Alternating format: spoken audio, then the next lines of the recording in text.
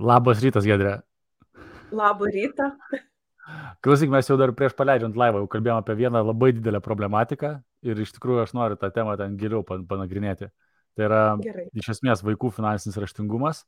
Man atrodo, kad šita tema yra viena svarbiausių, jeigu kalbėsime apie finansus, tai viena svarbiausių temų, jeigu ne pati svarbiausia, nes ypač kai esi tėtis ar mama, nori užauginti vaikus, kad jie galėtų gyventi šiandien pasaulyje ir gyventi kaip čia oriai, net nejaus nepritekliaus, o pasaulis be galo greit keičiasi, tasme, kad technologijos ir visa kita ir atrodo, vienas dalykas, ką tikrai turi išmokyti, tai su finansais. Ir tu kalbėjai, kad žmonės, kaip ten paminėjai, kad tingi realiai. Aš nežinau, kaip tai pavadinti, ar tai yra tinginystė, ar tai yra vengimas tokių temų, nes iš tikrųjų, aš šiaip apskritai, jeigu ne filosofiškai, o grinai praktiškai žiūrint, mūsų mokykloje nemoko apie finansus, nemoko apie santykius iš tikrųjų, nemoko apie sveiką gyvenseną ir nemoko, kaip sukurti savo šeimą, savo vaikus, kaip užauginti ir auklėti, kas yra svarbiausi įgūdžiai, nes tai nusako gerovę, ne apskritai gyvenimo gerovę.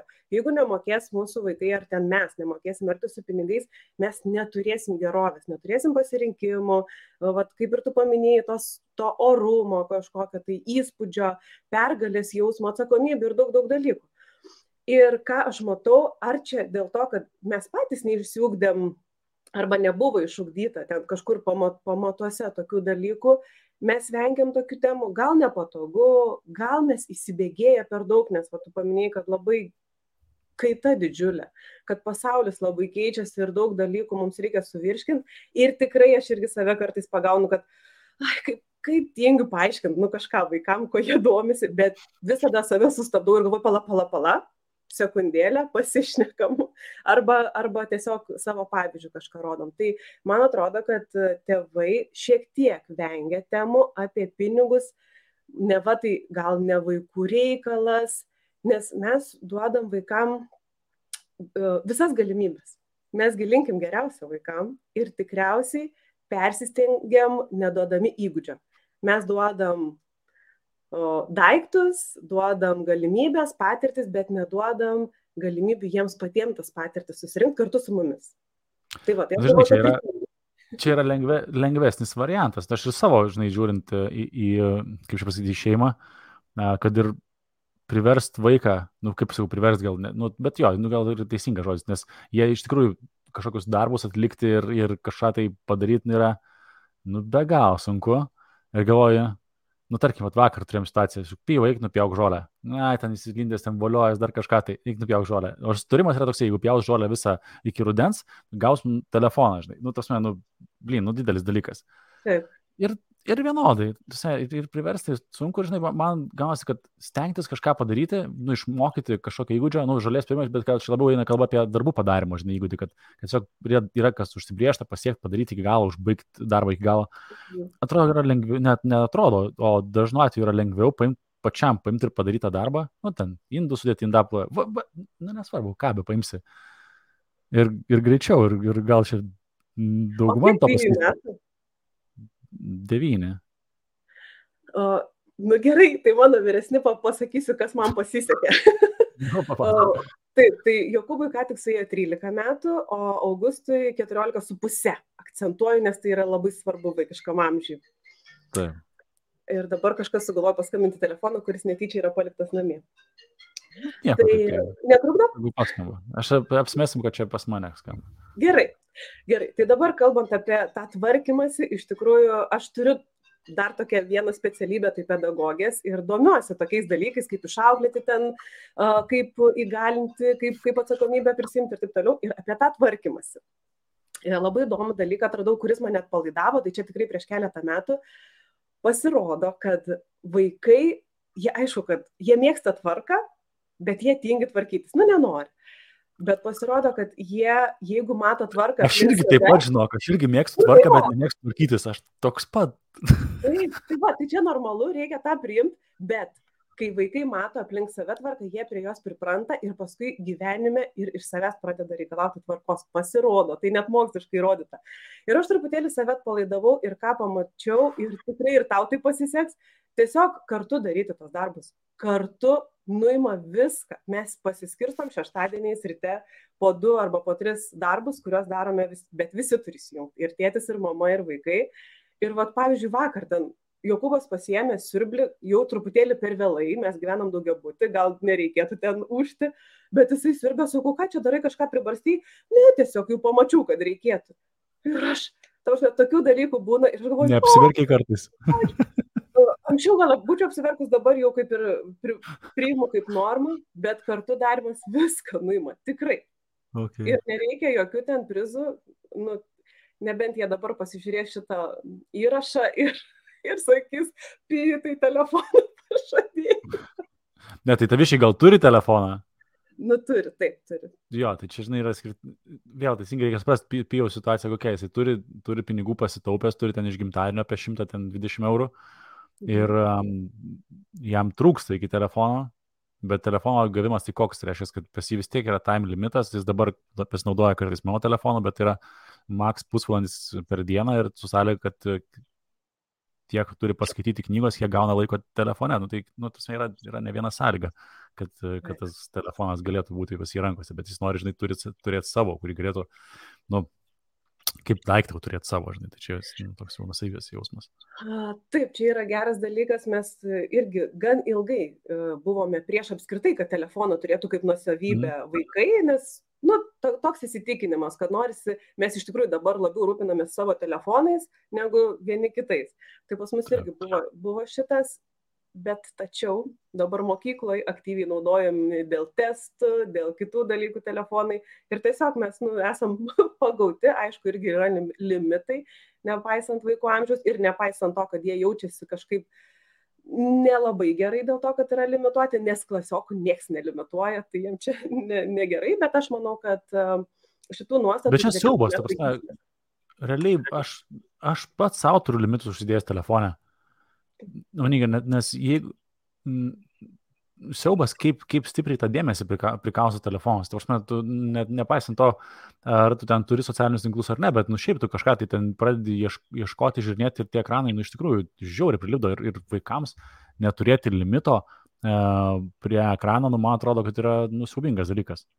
Taip, tai čia irgi nuolatinė diskusija, pavyzdžiui, tarp klasiokų tėvų mes patikrinam iš tikrųjų ir kažkokias tai žinutes ten, kažkokius tai susirašinėjimus, tiesiog tikrai noriu, kad ir manim pasitikėtų vaikais, aš irgi jais noriu pasitikėti, bet aš nežinau, kas gali nutikti, ypač visokių liūdnų istorijų, kai pasiskaitom ar išgirstam. Tai irgi vyksta diskusijos, kiti tėvai sako, kad tai yra vaikų teisų pažeidimas, kad mes ten juos tikrinam, bet aš tai už tai, aš ir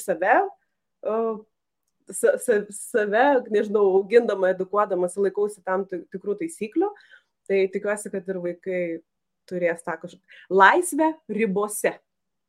Jo, čia labai, labai teisingas dalykas, žinai, gaunasi, kad nepamenu kas, bet vienas iš man svarbių mentorių žmonių yra pasakęs, kad laisvė kartu keliauja žingsnis su atsakomybė, kad jeigu tu sugebi prisimti atsakomybę, tai tu gali turėti daugiau laisvės, žinai, tai šito vietoj, aš manau, kad vis tiek, kol vaikas yra nepilnametis, tos atsakomybės jisai prisima pakankamai nedidelį kiekį, tai reiškia, ir tos laisvės atitinkamai mažesnis kiekis, jeigu jis jau eina gyvena, vadinkime, ant savęs, ten, nežinau, kiek tam metų jo bebūtų, tai tada tos, žinai, laisvės jisai turi gerokai daugiau.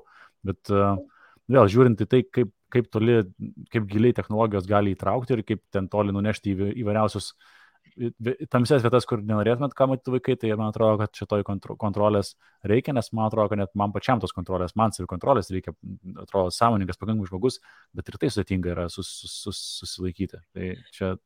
Šiaip kalbant apie tos socialinius tinklus, telefonus, tai dabar toks vaikų amžius, mano paaugliai, jie mokosi iš telefonų, jie mokosi iš draugų, jiem ne tėvai autoritetas ir ne mokytojai, jau tie etapai praeiti. Mes jau dabar irgi turim išlaviruoti ir pasiekti juos kažkokiais kitais būdais, ar ne, bendrom veiklom. Bet ką jie iš telefonų mokosi, jie pas mane iš anksčiau irgi ateidavo ir čia žiūrėk, galima investuoti per tokią ir tokią platformą ir labai didelė grąža ten, žodžiu, ir taip toliau. Aš sakau, čia skemas. Ir iš tikrųjų, tai reikia užtarnauti autoritetą. Ir kadangi aš pati daug mokusi ir Žilvinai tavo įrašus žiūriu ir tikrai tų ten visokių dalykų, schemų pats esi atskleidęs ir aš jiem pasakoju, Tai vat, kai jie atranda tavo kanalą arba kažkokio žmogaus, kuris iš tiesų iš žinojimo kalba apie finansus, tai aš pagiriu ir leidžiu gilintis, bet tos informacijos yra visokios ir jie pasiekia vaikus. Tai vat, labai labai geras pastebėjimas, kad reikia filtruoti. Apskritai visą, ne tik apie finansus, apskritai visą informaciją. Ta, nes kaip pagalvoju, iš tikrųjų internete reklamos apie ne tai, kad investicijas, bet tokius lengvus būdus, kaip čia pasakyti, praturtėti, ypač jeigu ten pažiūrės jaunimo tą turinį, ten, nežinau, aš tik to, ko neturiu, bet kaip suprantu, tenais yra labai daug įvairiausių reklamų, kad maždaug čia ten trading, nusipirkti tam tikrus kursus ir taip toliau, čia tas toks rich lifestyle, tenais mašinos ir visa kita, žodžiu, daug tokio feiko ir aš galvoju, jaunimas, ne tai, kad aš žinau, nes mane kreipiasi paskui jaunimas, tai va mes čia pirkom, ten, nežinau, signalus ar ten dar kažką, tai ten kripto grupėse dalyvavom, praradom pinigus, ką dabar daryti, ten įvairiausių tokių dalykų. Tai aš galvoju, to turinio tokio yra, kaip čia pasakyti, nešvaraus turinio yra be galo daug ir vaikai turėtų ypatingai lengvai ant jo kabintis, nes, tikriausiai visi nepilnamečiai nori staigiai ir daug ir greitai ir turėti Lamborghini ir visus kitus dalykus, žinai, tai čia easy target. Tai vad galiu pasakyti visiškai tikrą pavyzdį. Čia iš draugų šeimos, kai paklausė vaiko, ko nori gimtadienio dovanų, tai prašymas buvo bobutės paskolos. Wow. Nes toks gėris. Taip veikia reklama. Ir realiai vaikai visiškai nesupranta, kas tai yra.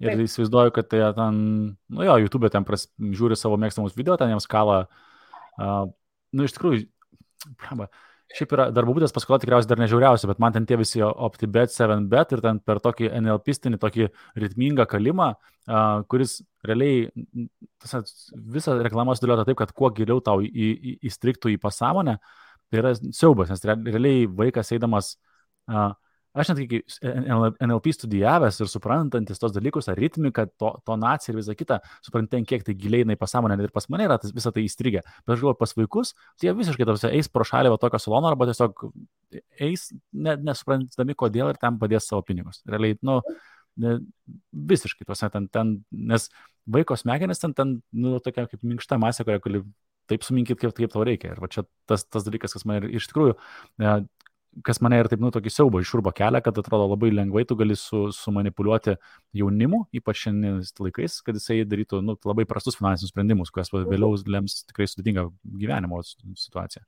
Tai va ir čia ir atsiranda ta bėda, kad jeigu tėvai yra nusišalinę nuo šitos temos, jie tiesiog nekalba su vaikais ta tema, tada vaikai į save įsileidžia tos kitus neteisingus įsitikinimus, kad labai greitai lengvai gali pasiskolinti, tau čia viskas, žodžiu, kaip sviestų patepta, tu tik tai imk paskolą arba tik tai eik palošti ir ten viskas bus tau nuostabu, ar ne, ir tu ten bus ir laimingas ir viską turėsi. Ir tada jie su tėvais tikrai neteis pasitart. Kai atsitiks kažkokia bėda arba tėvai nežinos, kaip išspręsti. Ir va čia yra ta problema ir tas atseit nepatogus klausimas piniginis, ar ten emocijų ar santykių, jisai perauga į visai kitus dalykus. Ir, pavyzdžiui, aš kai su vaikais dirbu ir pasikalbame su mažaisiais, ten 4-okais, 3-okais, jie labai nori apie tos pinigus kalbėti. Jiem labai įdomu. Apie investavimą. Sakau, kokia geriausia tema? Apie investavimą ir apie korteles. Nes turėt kortelę. Sakau, gerai, kokią norit kortelę? Kreditinę ar debetinę? Kreditinę! Ar suprantat, ką tai reiškia? Ir žodžiu, jie tikrai nori apie tai žinot. Aišku, dar čia irgi klausimas, ar jie nori iš tėvų tą išgirsti, bet čia vėl čia į kitą temą, bet labai noriu pasakyti.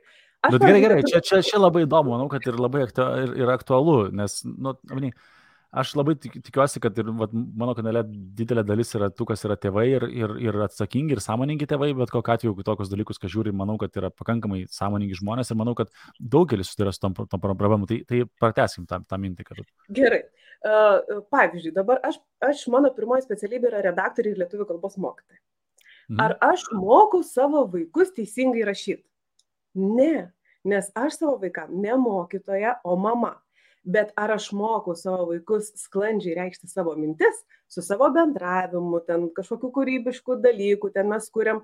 Ir mano vaikai puikiai rašo rašinius, puikiai ten kuria visokius projektus, bet daro daug klaidų rašybos. Bet aš dėl to, ta prasme, nekovoju. Aš džiaugiuosi, kad jie gali išreikšti savo mintį, nes aš manau, kad tai yra labai svarbus įgūdis. Ne? Aišku, ten kalbos dalykai, jie bus išmokstami, bet tai išmoks mokyklai prisimdami atsakomybę. Tas pats yra ir su pinigais. Taigi nesėsi ir net ten vaikui ten nebaksnosi kokią nors užrašų, ten knygelę, žiūrėk, čia tai parašyta ir išmok. Ne, kartu su savo pavyzdžiu, padiskutuodami, neslėpdami nuo vaikų, kad čia ne vaikų reikalas, ten pavyzdžiui mokesčius susimokėti, ar baudavą neseniai mokėjom su vyru vakar. Ir parodėm. Tiesiog ne vietoj automobilių pasistatėm, kad ir trumpam, bet žodžiu, nusiskausminom. Bet čia yra irgi pamokos ir vaikai turi suprasti. Ne šiltnamį augti ir ne kažkokiam suvaržyme, o matyti mūsų pavyzdį. Tai va. Čia tikriausiai vienas iš efektyviausių būdų yra visgi rodyti tą asmenį pavyzdį, įtraukti kasdienius dalykus. O gerai, paimkim kitą truputėlį kampą. Tu duodi vaikams pinigų ar neduodi? Taip, kišenpinigius būtinai duodu. Duodi, kokią politiką pas jūs yra? Tarsi už tai turi kažkokius darbus padaryti, ar tiesiog gauna ir kokios čia geriausios praktikos? Nes čia irgi tokia tema, kur, žinai, su ko nepakalbėsi, turi labai skirtingus supratimus ir ten, žinai, kaip kas turėtų vykti. Taip. Iš tikrųjų, aš kišenpinigius duodu kartu su atsakomybė, vėl ta pačia, apie kurią mes kalbam, kad jie atsakingi už tam tikrus pirkinius. Aš neduodu tik todėl, kad jie turėtų pinigų. Jie atsakingi už tai, kad nusipirktų tau kažkokių užskandžių, skanukų ir sako, mažokai, pavyzdžiui. Bet aš iš tikrųjų sąmoningai neduodu tiek, kiek įsivaizduoju, kad per dieną jie galėtų ten skanauti kažką tai ir pirkti. Duodu mažiau, kad jie galėtų paplanuoti. Mėnesio data yra sutarta mūsų, 19 mėnesio data, jie gauna kišenpinigius, dabar jau į kortelę, anksčiau grinais, kol išmoko naudotis, buvo tik tai grini, kai jau pamačiau, kad jie puikiai planuoja, turi dabar korteles ir ten planuoja. Ir pavyzdžiui, iš kišenpinigių vienas sūnus, tai jisai ten ir perka tos skanukus, kitas sugebėjo sustaupyti ir stovyklai 300 eurų. O tai kiek tu duodi per mėnesį?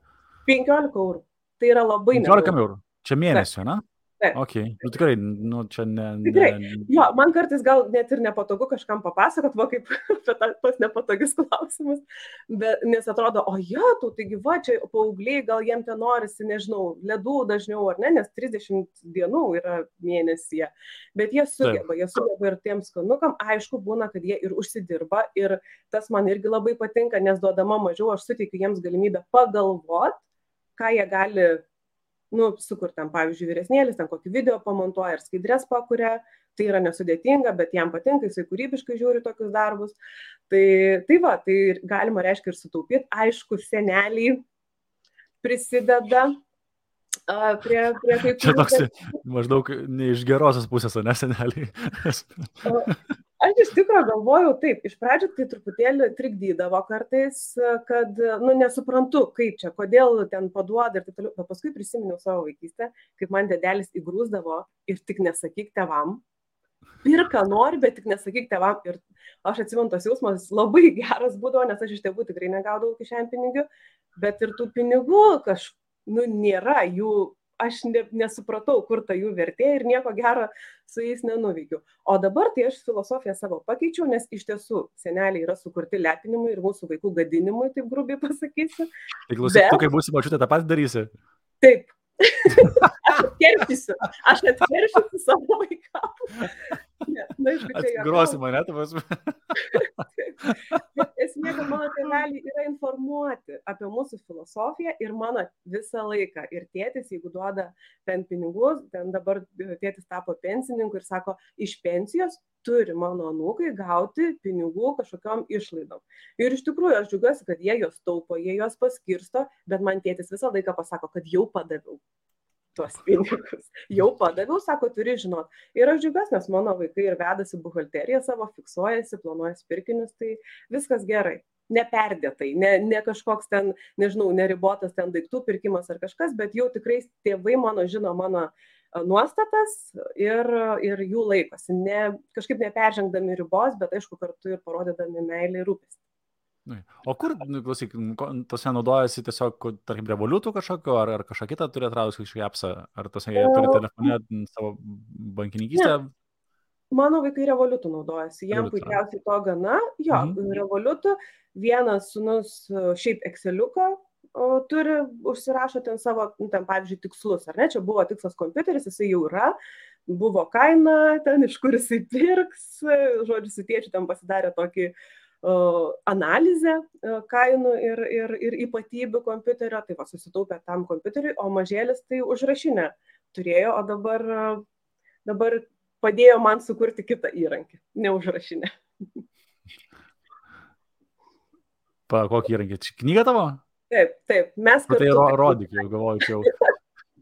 Jo, tai va, tai mes sukūrėm tokią knygą, mes pavadinom ją užrašinę, bet iš tikrųjų čia yra ir teorinių žinių vaikam, bet šaknis įkvėpimas buvo Jokūbas, jo paties įvairūs užrašai, ta prasme, ten jisai braukydavo, neleidžia man rodyti tų užrašų, aš vieną nuotrauką esu padaręs kažkur socialinėse tinkluose pasidalinus, bet kur jisai fiksuoja, kada gauna, kiek gauna pinigų, iš kur gauna ir būtinai pasirašo, o tada, kur išleidžia ir irgi pasirašo.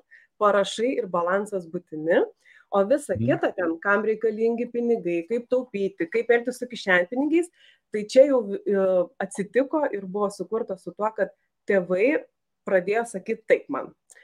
Tu duok mum, kad kokią užduočių, nes aš su jais nesėdėsiu ir nesiaiškinsiu. Nu, žodžiu, norėjo patogaus prieimo prie to vaikų mokymo apie pinigus, nes irgi ir su savo įsitikinimais susiduria, ir nenori sakyti, kiek uždirba, ir, sako, pavyzdžiui, susitikau labai šiaip beje įdomų žmogų, irgi jis sako, man labai patinka jūsų profilis, viskas gerai, ir mes ten su dukra, žodžiu, visko mokomės ir netgi investuot mokomės, bet aš jai neleidžiu išleisti savo pinigų.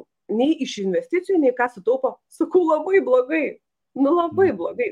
Nes kam tada vaikas be tikslo žaidžia tą žaidimą, kurio nesupranta iki galo. Jisai nepatiria džiaugsmo iš to. Taupimas dėl to kažkokio tai savęs varžymo iš vis prastas dalykas. Aš dabar vaikams sakau, tai yra pinigų išsaugojimas tam, kad tu nori. Tiesiog svajoniai. Gal net netaupimas, o kažkokia programa, kam tu nori tos pinigus turėti. Tai va, tai su to tėčiu turėjom tokią aštrią diskusiją, kad visgi ne mes turim už vaikus ten kažką tai nupirkti, o tu ten tik tai taupyk, bet leisti jam savarankiškai nuspręsti. Mes čia turėjom irgi žodžiu, aš grįžau į Lietuvą anksčiau iš Tenerifės ir Pijus gavo irgi ten gimtadienio pinigų. Ir vaikas natūraliai nori kažką nusipirkti. Ir nuvarė, ir jam baisiai reikia nerfo šauto, tokio milžiniško nerfo šauto. Ten Dievas siunčia nuotrauką ir sako, man akį traukia, man nepykdo tie nerfai visi, aš tako negaliu jam leisti. Sakau, širdukai, žiūrėk, kaip negali, tai yra, tegu jis taupo, kažką normalaus nusiperka. Jam 9 metai, jam dabar reikia to šautuvo. Aš suprantu, kad taip reikia leisti, bet kiek galima, tos mėtos į visur ten visą kitą. Bet čia yra iš geras pavyzdžių, kad iš tikrųjų vaikystė ir, mano gilių įsitikinimų yra duota tam, kad padaryti tas klaidas, nes mes turim šalia tėvus, tai yra didelį buferį, didelę pagalbę, kad tas klaidas pasidaryti. Ir, net nežinau, tas šautuvo nusipirkimas vaikystėje, manau, net ne klaida, tiesiog tai yra, tiesiog mas dalykas. Visą hebrą turi, jis neturi didelio sniperinio šautuvo, kaip gyventi. O mes kaip irgi norim save pradžiuginti. Ta prasme, kad ir mažais dalykais, mums irgi norisi. Aš šeštadienį nusipirkau arbatinį keramikinį, elektrinį, kuris tyliai veikia ir jis man toks gražus, aš jį fotografuoju, pasidėjau savo mylimą puodelį. Sakau, vyrui, aš negaliu, kaip aš džiaugiuosi. Sako, aš jį šiandien sudaužiau ryte. Dieve brangus, Šiaip labai gaila buvo, bet esmė, kad šiaip tai, man suteikė džiaugsmo, aš džiaugiausi, aišku, dabar jau man liūdna. Bet, ne tame esmė, mes tikrai norim dalykų ir kodėl mes negalim jų savo, kažkaip save pradžiuginti. Nors šiaip yra psichologijos vadovėliuose parašyta, kad kai mes norim kažkokio pirkinio labai, reikia palaukti 7 dienas. Jau jeigu aš dabar taip užsimaniau, ten, žodžiu, mano žvilgsnis susitiko su ta suknele, tai aš turiu palaukti 7 dienas, kad įsitikinti, kad tas poreikis. Man atrodo, moteris tau čia nulinčiuos tave, žinau, su tokiais pasakymais toj. Tu pamatai batelius arba tuos batelius ir tu neperki jų, lauki 7 dienas. Jeez. Kas įdomiausia, aš iš tų moterų, aš žiauriai nemėgstu apsipirkinėti iš viso. Tai man arbatinukas daug smagiau negu bateliai.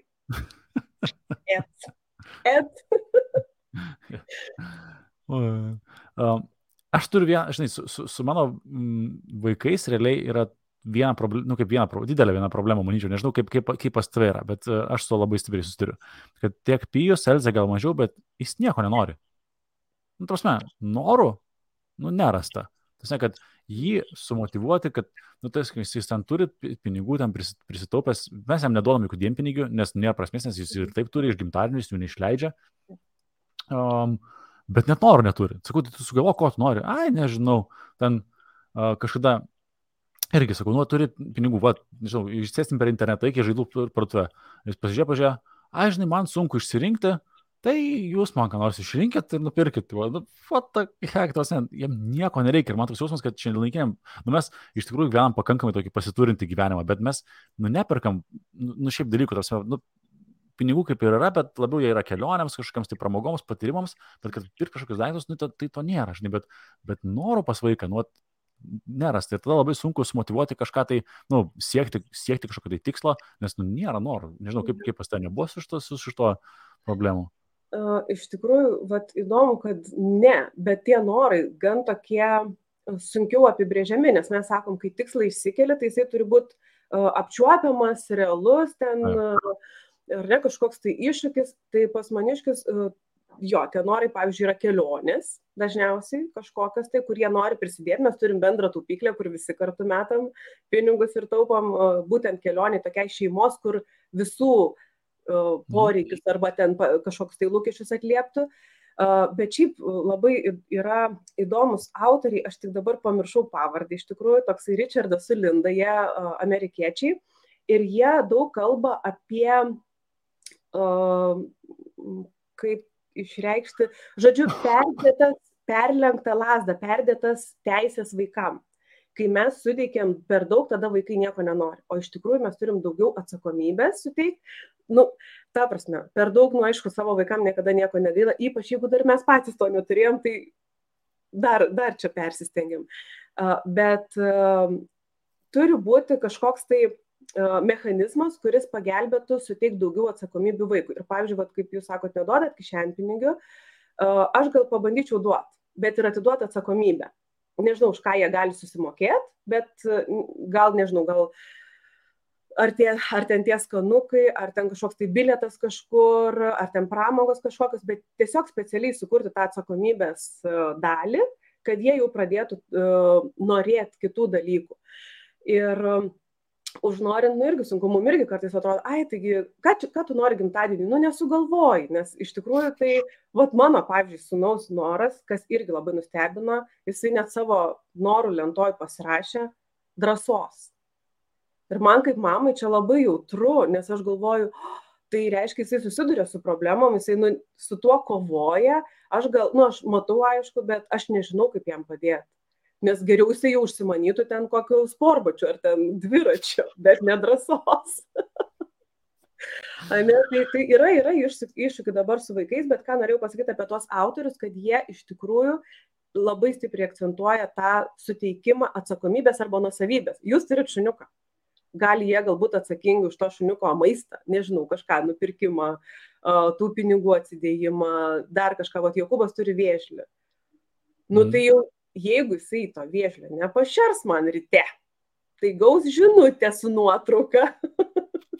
Vėžlys alkanas. Taip, vėžlys alkanas ir jisai toks vėžlys, kuris įsižeidžia, jeigu tu jį pamiršti, pavyzdžiui, pamaitinti. Ir jo neištraukti iš kampo tada. Tai irgi charakterį rodo. Bet jo, atsakomybės visą laiką padėtų jau užsinorinti kažkokių tai kitų dalykų, gal kažkokių įspūdžių. O jeigu jiem užtenka tų įspūdžių, tai gal tada nereikia reikalauti iš vaikų kažkokio, kad jau būtinai jie kažko norėtų, bet motyvacijos, aišku, tada jau sunkiau kažką sugalvoti, kas juos galėtų pamotyvuoti.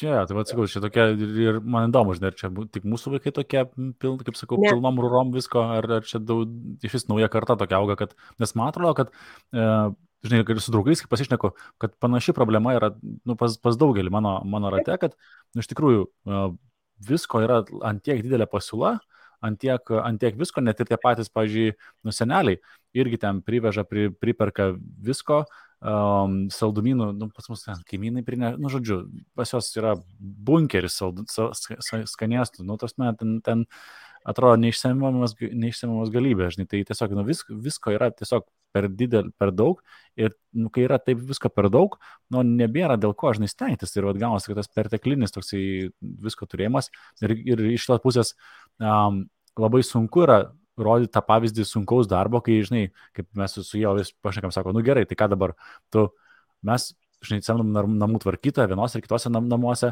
tai patys to nedarom, mašiną varom į servisą varyti viską, tu visam, kam samdai, sako, negi dabar pradėsi elgtis taip, kaip iš tikrųjų, pats gyvenime nesielgi, žinai, tai ir čia toksai, tai dabar dėl vaikų darysi kitaip negu kad iš tikrųjų, kad elgiesi, irgi tokia problematika, žinai. Jo, yra tas, ir apskritai yra tas mūsų noras, pavyzdžiui, mano vyras pats save yra pagavęs, kai, pavyzdžiui, išpila kažką vaikas, netyčia, iš tikrųjų tai atsitinka ir suaugusiam, ir neatsimenu, ką jis išpylė, bet kad buvo labai daug ant grindų, neskyščio, bet nežinau, gal ten kokia susipusryčia ir kažką, ir vaikas ten pasiėmė siurblius, jis žino, kad jisai tiesiog turi pats sutvarkyti, kas atsitiko, ir aš taip sėdžiu, o jis ten makaluojas tos siurblių, ten tos viskas ten po kambarį duodasi, ten, ta prasme, blogai, bet aš sėdžiu, o mano vyras atsistojo ir pats pradėjo. Aš tyliu, burną užsidarius, ko nesu rankom laikau, kas čia dabar bus, ir vakare, jau kai vaikai nuėjo miegoti, mano vyras sako, aš jaučiu klaidą padariau šiandien. Prasileidau vieną, ne? Prasileidau. Bet aš sakau, gerai, kad aš tau nieko nesakau, nes prie vaikų aš tai tikrai nekritikuočiau ir ten nepradėčiau sakyti, o tai tu tai palauk, taigi čia vaikas turi susitvarkyti, bet mes apie tai pasikalbėjom ir jis ėjo tada jau su Jokūbu pakalbėti, kad Jokūbai vis dėlto, tu turėjai susitvarkyti, aš norėčiau, kad tu išmoktum, kad atsakingai, iš tikrųjų kokybiškai padarytum darbą, bet kad vaidinti to, ko jūs nedarot ir kad jie išmoktų tą daryti, tai aišku, kad nereikia. Tikėtina, kad jie matydami tokį jūsų gyvenimo būdą, jie patys savo susikurs tokį gyvenimą ir čia tik tai sveikinti reikės. Svarbu, kad būtų ryšys pagarbus ir su tuo, kas tvarko namus ir su tuo, kas gali sumokėti už tą namų tvarkymą. Ja, tai gal tokia atveju yra sunkiau gal tą pinigų vertę, žinai, kad suvoktų. Aišku, dažnu atveju, kas irgi, manau, ten hebros tarp yra, kad pas mus dabar tokie 8-mečiai, 9-mečiai ir dar jaunesnių, kas ten vieną, kas du turi. Tai, tų idėjų ten visokių prisigalvojam. Žinai, vienas sako, gerai, duosiu vaikams po daugiau pinigų, žinai, bet tada sakysiu, kad savo maistą pirktųsi, tipo, kiek suvalgo, plema, sako, Aivarai, čia biški jau ir gal per daug, žinai, tipo, nes kad po kaviniai pojus už save sumokėtų. Plema, sako, čia jau gal 9-mečiai, 10-mečiai biški daugokai, žinai, tipo, kad, Kai mūsų tokio amžiaus vaikai buvo, tai mes darydavom truputėlį kitaip, nes tikrai, kaip ir tu sakai, nepradėsi ten kavinėje ar ten parduotuviai dalintis maisto pinigus, bet kai mes kur nors išvykdavom, pavyzdžiui, atostogų, ten kad ir savaitgalį prie jūros, mes pasidalinam pinigus, arba duodu tiesiog vaikam kažkokią sumą ir sakau, jūs atsakingi už ten, kai įsimi kavinę patys susimokėti, kad jie rinkdamiesi galėtų įsivertinti ten už ledus ar dar kažką. Ir aš atsimenu, kai pirma buvo kelionė, tai tikėtina, kad buvo apie 9 metus, turbūt kažkas tokio, 9-10 metų. Ir aš atsimenu, mes sustojom pakely, kaip yra pusiaukeliai tarp Kauno ir Klaipėdos, ten degalinė, kur ten visi sustoja, ten. Ir mes einam, ten daug žmonių ir iškart jau vyresnėlis atsistoja į eilę, jau jisai čia pirks kapučino, čia dar kažką degalinį, žodžiu. Ir aš taip stebiu juos, o mažėlis įėjo, taip pamatė tos žmonės, pasižiūrėjo į kainą, taip užsidėjo rankas ir per visą degalinę. 3 eurai kava! Apsisuko ir išėjo. Ir aš galvoju, labai gerai. Vienas iškart išvaistė ten per kokias 3 dienas, ten tie visi ledai ir taip toliau, o kitas nepirko, ten žiūrėjo ir pirko tik tą, ko tikrai norėjo. Ir čia, nėra blogai nei toj pusėje, nei toj pusėje. Tiesiog jie išmoko pamokas. Ir dabar jau aš skinu tos vaisius, matydama, kad visgi jau abudu moka paplanuoti ir Jokūbas labiau jau moka pasileisti plaukus, nes anksčiau tai tas taupimas dėl taupimo, tiesiog beprotiškas buvo, kad ten tiesiog nieko, jau jokio kišenpinigio jisai neišleis, jisai geriau iškaulis ten iš brolio. Ar ten tėčiui kažką ten pazys, nes žino, kad vis tiek tėčiai tos mažesnius truputėlį lankščiau žiūri. Tai pamanipuliuoja, tai būdavo tokių, bet šiaip tokiais mažais galima tikrai užsiėmimais daryti ir tų draugų mintis gera, bet tada į kitą scenarijų įdėti ir pabandyti pasižiūrėti. Tiesiog leisti per atostogas tokius dalykus daryti. Čia šiaip žiauriai gera mintis, tas per atostogas, kad paskirt kažkokį biudžetą šeimos ir tiesiog tą išleidžia, ką turi. Nu, čia vienas iš tokių iš esmės, manau, kad vienas iš esminių kaip čia pasakyti, įgūdžių, ką turi tiek jaunas žmogus, tiek suaugęs, tai yra tas biudžeto skirstimas ir išleidimas tiek, kiek tam biudžete yra. Tačiau, kur iš tikrųjų dar didelį dalį visuomenės labai stipriai su to reikia dirbti, tai yra, kad neišleistų daugiau negu kad realiai galimybės, realios yra galimybės. Nes ypač, vėl mes kalbėjom truputėlį apie tas paskolas, kad pasiskolinti šiais laikais yra tikrai super paprasta. Ypač paprasta tais būdais, iš kurių nereikėtų skolintis. Tai yra greitusios paskolos, kaip taisyklė, labai prieinamos ir labai greitai gali ir lengvai pasiskolintos pinigus. Tai tas vėliau tikrai paliečia ir kredito reitingą ir šiaip žmonės gyvena į minusą. Dar pasakyčiau taip, Lietuvoje mes dar neturim tokios didelės problemos. Manau, kad lietuviai iš principo taupus yra. Bet pasižiūrėjus Amerikoje, ten kaip žmonės gyvena, tai ten tragedija visiška. Amerikoje, Norvegijoje, Švedijoje, dabar kaip tik čia pastaruoju metu kalbėjau su savo pusseserė, tai sakė, tiesiog skolų kultūra yra. Nes reikia visko turėti geresnio, negu turėjau anksčiau arba negu turi mano kaimynas. Tai tiesiog aš niekada nepamaniau, aš galvojau, kad kaip tik tos šalis labai tokios, išsivyščiusios, kad jos turi tą finansinio raštingumo kultūrą, kažkokią pasirodo, kad ne, tiesiog visko nori čia ir dabar, ir už brangiai, ir už paskolas, ir greitai. Tai nėra gerai, reikia edukacijos, bet kalbant šiaip apie Lietuvoje dalyką, tai kaip tik man vakar vyras ir sakė, sako, žinai, girdėjau per radiją darbę, kad labai daug skolų pasiėmė šiuo metu jauni žmonės ir kad dabar jau atėjo tas laikas, kai jie negali jų atiduoti. Šiuo metu jau skaičiuoja tuos nuostolius ir kad jau antstoliai pasiraitoja rankovės, kas yra labai liūdna, kad taip vyksta. Ir vėl, žinai, kas gaunasi, kad kai tu esi jaunas, esi labiau paveikiamas socialinio spaudimo. Ir jeigu tavo draugas turi kažką tai, net jeigu tau yra 25 ar ten iki, sakyčiau, aišku, kai kurie iš to neišauga iki pat gyvenimo galo, bet iš esmės, kai tau, sakyčiau, iki 25, tai tas socialinis spaudimas yra be galo stiprus, nori priklausyti savo tam socialiniam ratui ir jeigu ten draugas turi mašiną, o tu neturi, aš atsimenu, aš taip jausdavausi visiškai ne prie hebros, nes visi ten jau 19 metų, ten 20 keli turėdavo mašiną, aš taip pirmą mašiną turėjau 20, tikriausiai kokių, nežinau, kada M-Capital įkūrėm, kada jau įmonės mašina buvo, aš tiesą pasakius, tik pernai nusipirkau savo mašiną ir pirmą kartą, taip viskas buvo įmonės automobiliai. Ir tu nori pritapti prie tos hebros ir tada žmonės, iš tikrųjų net ir aš pasikalbiu su jaunimu, kad žinai, imsiu paskolą, ten 5,000 pirksiu BMW, sakau, kokios to pajamos, tai ten tokius kažkokius darbelius pasišaudau, tai sakau, tai čia visiškas įpareigojimas, dar tau ją reikės remontuoti ir prižiūrėti, tai visiška nesąmonė, ir visą tai vėlgi iš to, kad nebuvo kalbėta, nebuvo domėtasi finansais ir visą tai nukeliauja. Tai tu paminėjai, kad 25-20 metų jau žmonės nori ir toj konkurencinėje aplinkoje, bet pavyzdžiui, Augustas dabar 8-okas, eis į gimnaziją į 9 klasę, jo klasiokas šiuo metu laikosi teisės, tas čia, kur iš anksčiau galima, kur 16 metų, nes ten pusmetį anksčiau, jisai, žodžiu, vyresnis yra šiek tiek, ir jau Augustas man pasakoja, kad, žodžiu, jis ten pirks automobilį, ten kažkokį tą, kuris galimas, ar ne, pagal tokį amžių, ir aš klausau ir galvoju, wow, ir tikrai norės ir mano aišku vaikai. Šiaip mano vaikai susitaupė jų teisų laikymui, abudu kursam. Taip. Ankstyvi tokie tikrai. Va tokį tikslą jie buvo išsikėlę, čia irgi aišku su mano tėvelio pagalba, kadangi žinojo tą intenciją, iš karto paklausė, į kurią sąskaitą, ar ten ar į investicinę, ar į taupomą indėlį dėsim tos pinigus, jie iš karto jau suplanavo, kad tie pinigai negulės ten kažkur tai ir kad tai yra tam tikslui. Aišku, dar kažkiek laiko praeis ir jie patys sako, gal šiek tiek nuvertės, bet jeigu investuosim, gal nenuvertės. Žodžiu, jie patys filosofavo, man labai patiko, tačiau jau dabar pradėjo kirbėti mintis, nes jau aplinka, jau nori ten laikytis teisės, jau nori pirkti. Ir man tada irgi klausimas, tai nuo kelių, kiek tas vaikas yra paruoštas visom atsakomybėm, tiek kelyje, tiek savo saugojime, tiek finansuose, nes ir kuro reikės, ir priežiūros automobilio, visko.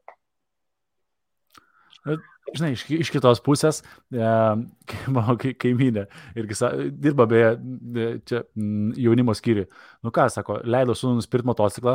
Sako, gerai, kuo daugiau išleisant motociklą, to mažiau liks pinigų alkoholiui, narkotikams ir kitiems dalykams. Nu, taip, nu logiška, nu ką aš galiu pasakyti, sakau, nu logiška. Tausia, ir jis ten įstojo į klubą, važinėjęs, visą kitą. Sako, gerai, jis ant kuro, ant benzo viską išleidžia, jam nelieka ten kitiem nesąmonėm, žinai, tai negeria, nerūko žolės, kaip čia dabar tarp jaunimo, žinai, madinga. Tai sako, tai gal ir gerai, ta prasme, nu nėra, žinai, iš kelių, vadinkime, tai blogybių kažkokia tai, žinai, mažesnė pasirenki. Nu, taip, medalis visada turi dvi pusės, visą laiką galima išvelgti dalykus. Čia, nu, ok, o tai gerai, tai dabar su tam pačiam investicijoms, kiek tu prižiūri, ką tu leidai ten investuoti, ar jie patys renkasi, žinai, kaip visas šitas reikalas veikia pas jūs? Kol kas, tai aš pati, mes su vyru tą iniciatyvą įmamės, bet jie visą laiką seka, visą laiką turi galimybę ten mūsų ir paklausti, ir pasižiūrėti, jiem tai yra labai įdomu. Mes apskritai net nebūtinai jau imam kažkur investuoti, bet mes domimės to. Nu, ten, pavyzdžiui, kažkokį prekės ženklą jie ten pamatė, pasižiūrėjo ir jie iš karto ten į Google, ar jie turi akcijų, kokia ten jų vertė, ar apskritai jie yra paleidę, kad būtų galima įsigyti ir taip toliau. Tai aš manau, kad čia ir yra ta pradžia. Ir plus aš rodau, ką pati darau. Aišku, aš ten nesu ta investuotoja, kad galėčiau save pavadinti investuotoja, tikrai ne tas turbūt dar lygis, aš taip įsivaizduoju, bet aš atidarau savo ten tą ETF kažkokį tai skyrelį, ten banko paskiroj pasižiūrim, ten investicinio gyvybės draudimo ar tą patį indėlį parodau. Kai būsto paskola pas mus yra, irgi supažindinau vaikus, kaip atrodo būsto paskolą, mes turim 15 metų ir matosi, kas įvyko, mes labai jau aiškiai matom tos ten palūkanų, kada buvo labai aukštas, kada buvo žemos ir dabar vėl kyla, plojam rankom, kad dar ne tokios aukštas, kokios buvo 2008. Nu, ta prasme, vyksta tas toksai edukavimas šitais visais klausimais ir man patinka, kad mes galim atvirai apie tai kalbėti. Tai jie patys dar kol kas tik tai gali pasitart arba nusimatyti, kaip ir buvo su tais pinigais, kur jau ten teisė nusimatė, kur geriau.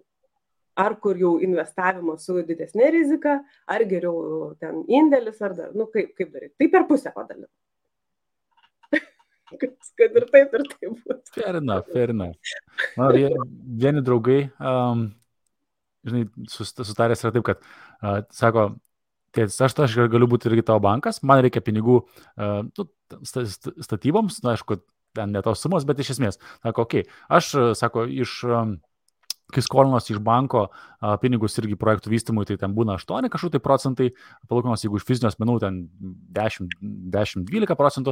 Sako, jeigu tu turi laisvų pinigų, tu gali padėti pas mane, duoti man projektų vystymui, ten tos sumos, aš ten po 20-50 kartais gal 100 eurų gaunasi, bet aš tu moku ten 10% metinių. Tai jie taip, tai nėra kažkokių ten aplikacijų ar dar kažko, tai tiesiog į knygutę pastėti, į Excelį ir tada irgi gauna, tai reiškia, tas palūkanas. Tai ten sustarė, tai nori gauti tik tais palūkanas, ar grąžinti ir visą sumą.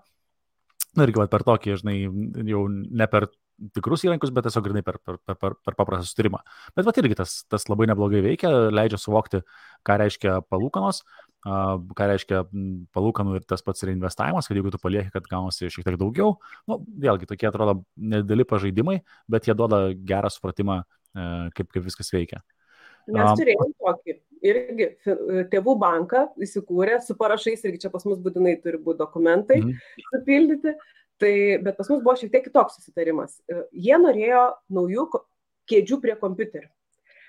Jie turėjo kėdės prie kompiuterio, bet ten reikia, kur ten speciali pagalvėlė, kur ten kolonėlės, tiesiog vaikai, ne?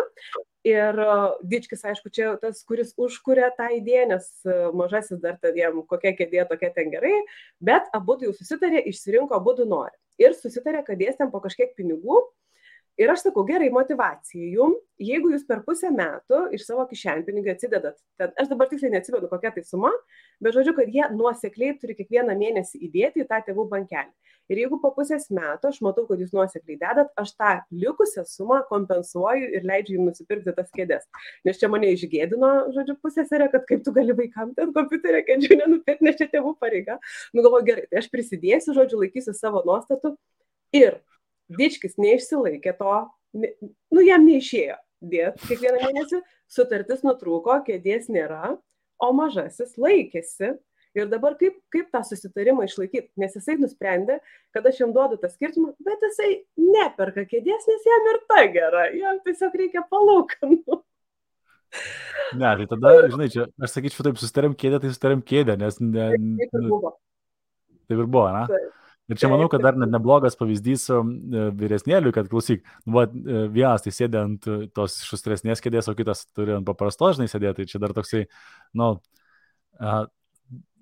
nepatogi, bet gera pamoka, kad, žinai, dar, tokio dar ir pavydo kažkokio, tai, kaip čia gerąją prasme turėtų atsirasti, kad kitam kartui jų priminimas, kaip reikėtų elgtis, ne, kad visgi, išlaikyk tą savo susitarimą, nes kitu atveju, tiesiog elementariai nutrūks. Taip. Tai aš lygiai taip pačioje situacijoje irgi norėčiau, žinai, išlaikyti tą žolės pjovimo susitarimą, kad jeigu visą vasarą pjauna žolę, kad telefonas, o jeigu nepjaunam, tai tada telefono nėra, žinai. Tai, pasirašykit sutartį.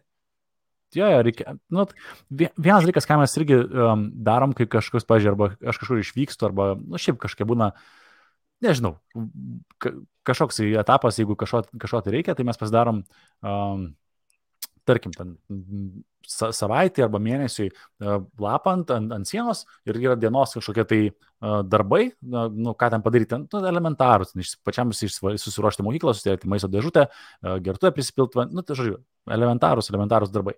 Ir kiekvieną dieną tenais deda varneles, kad tą padarė. Šiaip žiauriai vaikams yra malonus procesas tas varneles dėlioti, nes jie tada jaučiasi tas toksai, kaip čia tas pasiekimo jausmas, tas achievement visas reikalas.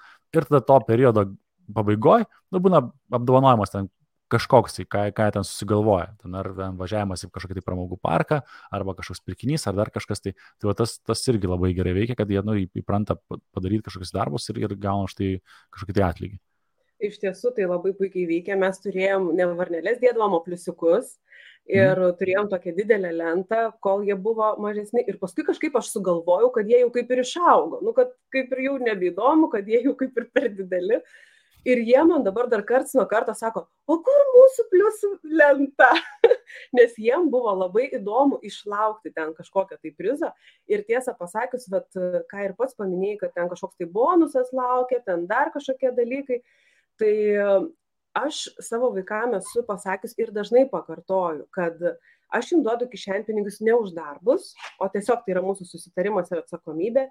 Tačiau man daug smagiau jums paduoti tą kišenpinigų sumą, kai aš tikrai žinau, kad jums nereikia priminti apie lovos paklojimą, apie indų nusinešimą į indaplovę, ar ten kažkokius kitus, ten, pavyzdžiui, šiukšlių išsinešimą, ten yra grafikėlis, visiems viskas aišku, nereikia sukti galvos ir tikrai, aš sakau, aš skinu jau tos vaisius, nežinau, kaip bus toliau, bet čia akimirką aš džiaugiuosi, va, tokiu būtent tą, nežinau, jeigu tai galima pavadinti metodiką, bet, tiesiog tokiom nuostatom.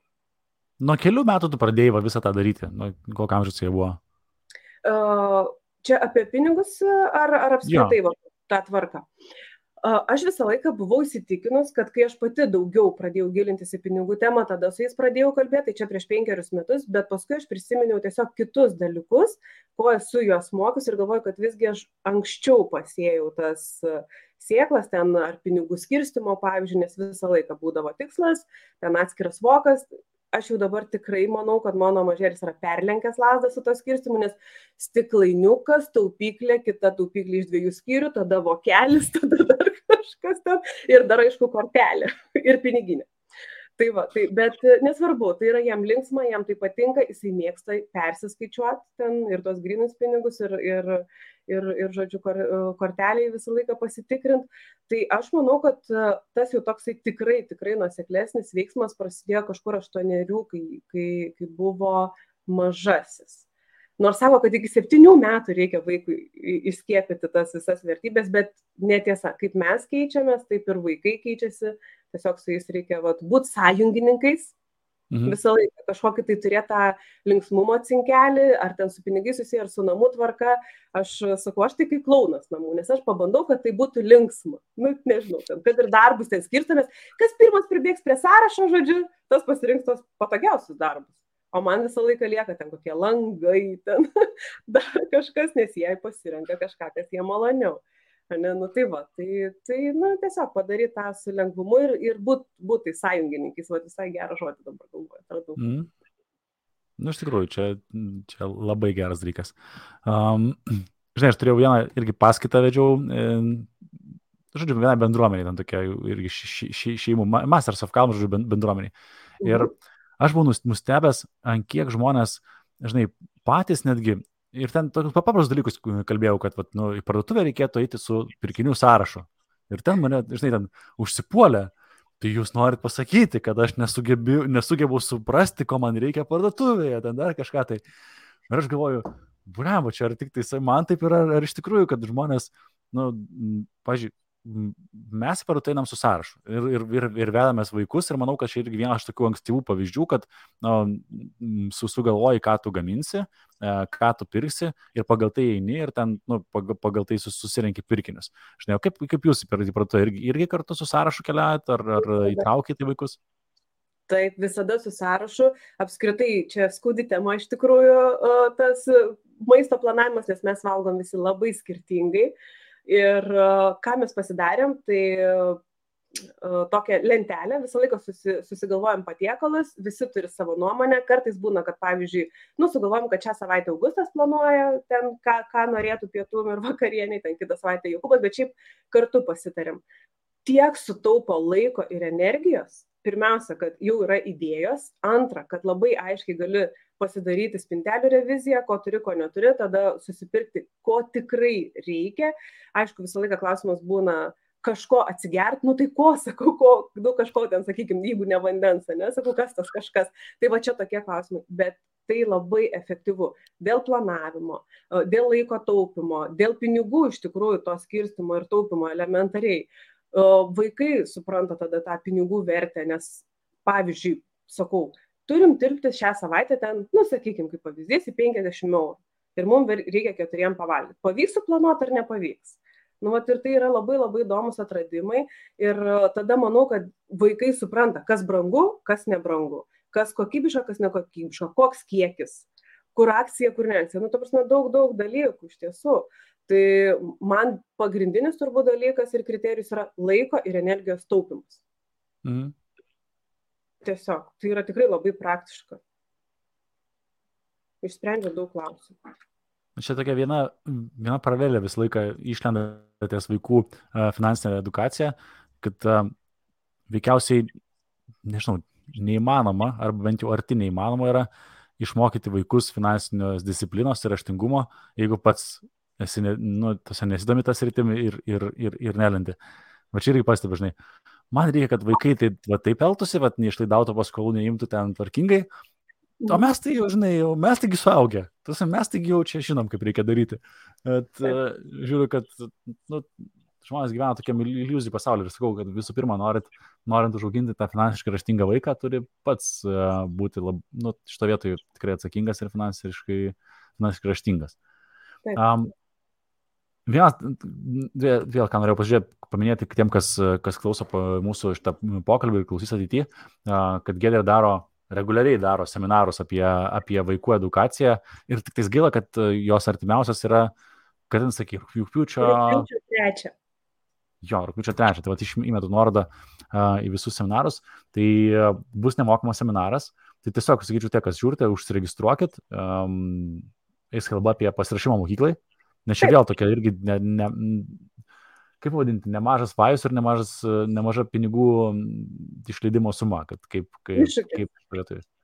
Taip, iš tikrųjų, tai ten ir kalbėsim ir apie tai, kaip suplanuoti tą vaiko išlydėjimo į mokyklą, turiu omenyje apie tos pirkinius, bet ir kaip patį vaiką paruošti tam finansiniam keliu, nes dažniausiai su rūpesčiai susiduria tie, kurie ar pirmą kartą išleidžia į mokyklą, ar kurie mažesnius išleidžia.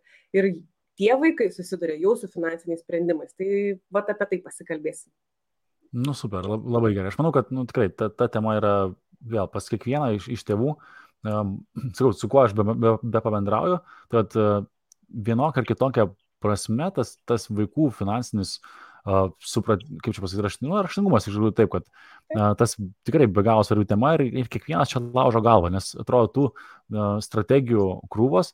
Mes ir kas tikriausiai sudėtingiausia yra tai, kad mes augom vienais laikais, kada buvo tie, kas 80 ten kažkelintų metų gimimo, tai mes augom tokiuose pakankamai tokio aiškaus nepritekliaus laikais, po to atsidarė ten sienos, atsidarė įvairiausių dalykų ir taip toliau, tai ir kito matėm, tai ir mūsų vaikai jau auga vėl visai kitam amžiuje, ne? Kada realiai vienintelis dalykas tikriausiai, ko trūksta, tai net vienintelis, bet du dalykai, tai yra laikas, sakyčiau, kurio labai trūksta kokybiško laiko šeimoje, tai vienas išteklius, ko kitai trūksta pas visas tikriausiai šeimos. Tas dalykas tai patys finansai, nes daiktų ir galimybių, ką nusipirkti, kur išvažiuoti tikrai yra.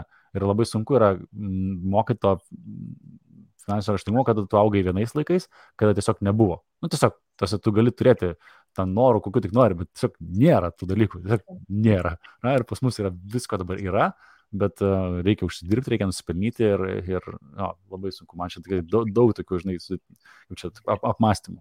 O kaip Žinai, ką pastebėjau, kad žmonėms sudėtinga suprasti, kas tas finansinis raštingumas. Atrodo taip paprasta, ar ne, kad tikrai paprastas įgūdis, kaip, nežinau, matematinis raštingumas, ten lietuvių kalbos raštingumas, taip ir finansų, ne? Bet vieną kartą manęs paklausė vaikai, su kuriais aš tuo metu ten, žodžiu, tokį užsiėmimą turėjau ir mes kalbam ir pabaigą, aš turiu klausimą, kas tas finansinis raštingumas? O mes kalbam apie taupimą, apie pinigų skirstimą, apie pirkinių sąrašą ir aš galvoju, wow, dabar aš supratau, kad reikėtų truputėlį kitais žodžiais turbūt ateiti pas tėvelius, į šeimas, ne? Tai aš tada sugalvojau, kad sakau, tai yra sumanus elgesys su pinigais. Tai aš ir sakau, tada mes šiandien mokysimės, ten ar su tėvais kalbu, ar su vaikais, sumanaus elgesio su pinigais. O tada atrodo, kad tai yra reikalingas įgūdis. Kažkodėl, nežinau, kadangi pats kalbėjau apie NLP, tikėtina, kad tai yra dalis to, kad kažkaip tai tie žodžiai, žodžių žaismas, ar ne tas pats, kas ir taupimas, ir pinigų išsaugimas, ar ten finansinis raštingumas ir sumanus elgesys su pinigais, turbūt turi kažkokį įtaką ir kažkokį vaidmenį. Tai, čia faktas, kad turi. Čia, žinai, vėl vienokių tonų, kitokiam kontekste pasakyti žodžiai, ritmika, mimikos ir sakyta turi didesnį įtaką negu patys žodžiai. Tai žinai, čia vėl tas super svarbu. Iš tikrųjų, gerą klausimą čia matau komentaruose, Paulius uždavė, kad galėtum pasidalinti, kokias sąskaitas kuri tavo vaikai, jie skirsto ir kokios jos yra, ir jeigu gali ten truputėlį praplėsti tą temą. Taip, tai Augustas labai paprastai skirsto, tai pirmiausia tam, ko reikia, tai tiem kasdieniam, ten, kaip ir sakau, užkandukai, ten dar kažkas, tada tam, ko nori, tai jau čia, sakykime, nežinau, tie ten žaidimų pinigai ar ten, kažkokie tai dalykai ir tam, apie ką svajoja. Tai čia yra tas, kas yra didesnis. Ta pati kompiuterio kėdė kažkada atsirado, ten kažkokios ausinės ir kiti kažkokie didesni tikslai. Tuo tarpu Jokūbas turi daugiau, yra šitos, bet yra ir labai konkrečiais numatytais tikslais. Stovyklai. Buvo dviračiai, dabar jau yra tas dviratis, tiksliai neatsimenu, bet buvo ausinės ir pas jį viskas išskirstyta. Ne tai, kad ten apie ką svajoju, bet tiesiog jisai jau turi labai konkrečiai nusimatęs ir deda ir jisai sako, neįtikėtina, nes pagal mano planą aš turėjau pasiekti tą rezultatą ten tada ir tada, bet gavosi greičiau. Ir tikrai kažkokia magija vyksta su tais pinigais. Aš dar pati neperkandau, bet tas skirstymas tikrai labai labai efektyvus ir šeimoje, ir vaikams. O vaikai bent į 3 dalis būtinai turėtų skirstyti, mano nuomonė. Aišku, jeigu turėtų tą davimo, aukojimo, nes čia dar atskira tema, kažkokią tai dalį, nes aš irgi rodau vaikams, kur mūsų kiekvieno mėnesio dalis pinigų nueina į kokį aukojimą, tai manau, kad tai irgi svarbu. Tai to mokytis irgi galėtų. Bet vaikai, aišku, užsiema kažkam tikrą socialinę veiklą. Ir mokyklai būna tos socialinės valandos ir prisidedam prie projektų, tai manau, kad tai irgi tam tikrų aukojimų išraiška. Ja, nu čia vėl super svarbus dalykai, iš tikrųjų, kad išmokyti, kad dalintis, padaryti gerą, to tokio holistinio požiūrio į pasaulį, pakelti šiukšlę ir sakyti, nu, tai yra tai, ką mes čia kaip tėvai, manau, kad kaip visuomenė iš viso atsakingi esam, kad tokius dalykus išmoktų. Klausyk, Giedre, aš galvojau, su mes pakalbėsim valandą, aš manau, kad čia dar galėčiau kalbėti dar 2 valandą, tai manau, kad bus tema pratesti tą pokalbį. Tai tie, kas norite sudalyvauti Giedrės seminaruose, tai būtinai nuorodą įdėjau, sudalyvaukit. Giedrė turi savo Instagramą ir Facebooką, kur dalinasi fainą informaciją apie tėvus, vaikus ir visus tos piniginius reikalus. Tai jie pasiekit, sudėjau jie prašymą po šito video. O tavo knygą kur galima rasti? Pas tave asmeniškai? Mano knygą šiuo metu galite rasti vaikai ir pinigai.lt puslapyje. Vaikai ir pinigai.lt. Ja, gerai. Kiek tu jų išleidai beje? Čia užteks jų? Užteks. Padarysim daugiau, jeigu reikės. Labai gerai. Tai ačiū tau už laiką, ačiū tau už pokalbį. Buvo, man nerealiai malonu tai pakalbinti. Manau, kad šita tema labai prasminga ir tikiuosi, kad tą mūsų pokalbį įvertins ir tėvai ir gaus kažkokių idėjų, ką geresnio padaryti savo kasdienybėj. Tai ačiū tau už laiką ir pasimatysim, tikiuosi, jau gyvai. Ačiū labai. Ačiū. Ciao. Ate.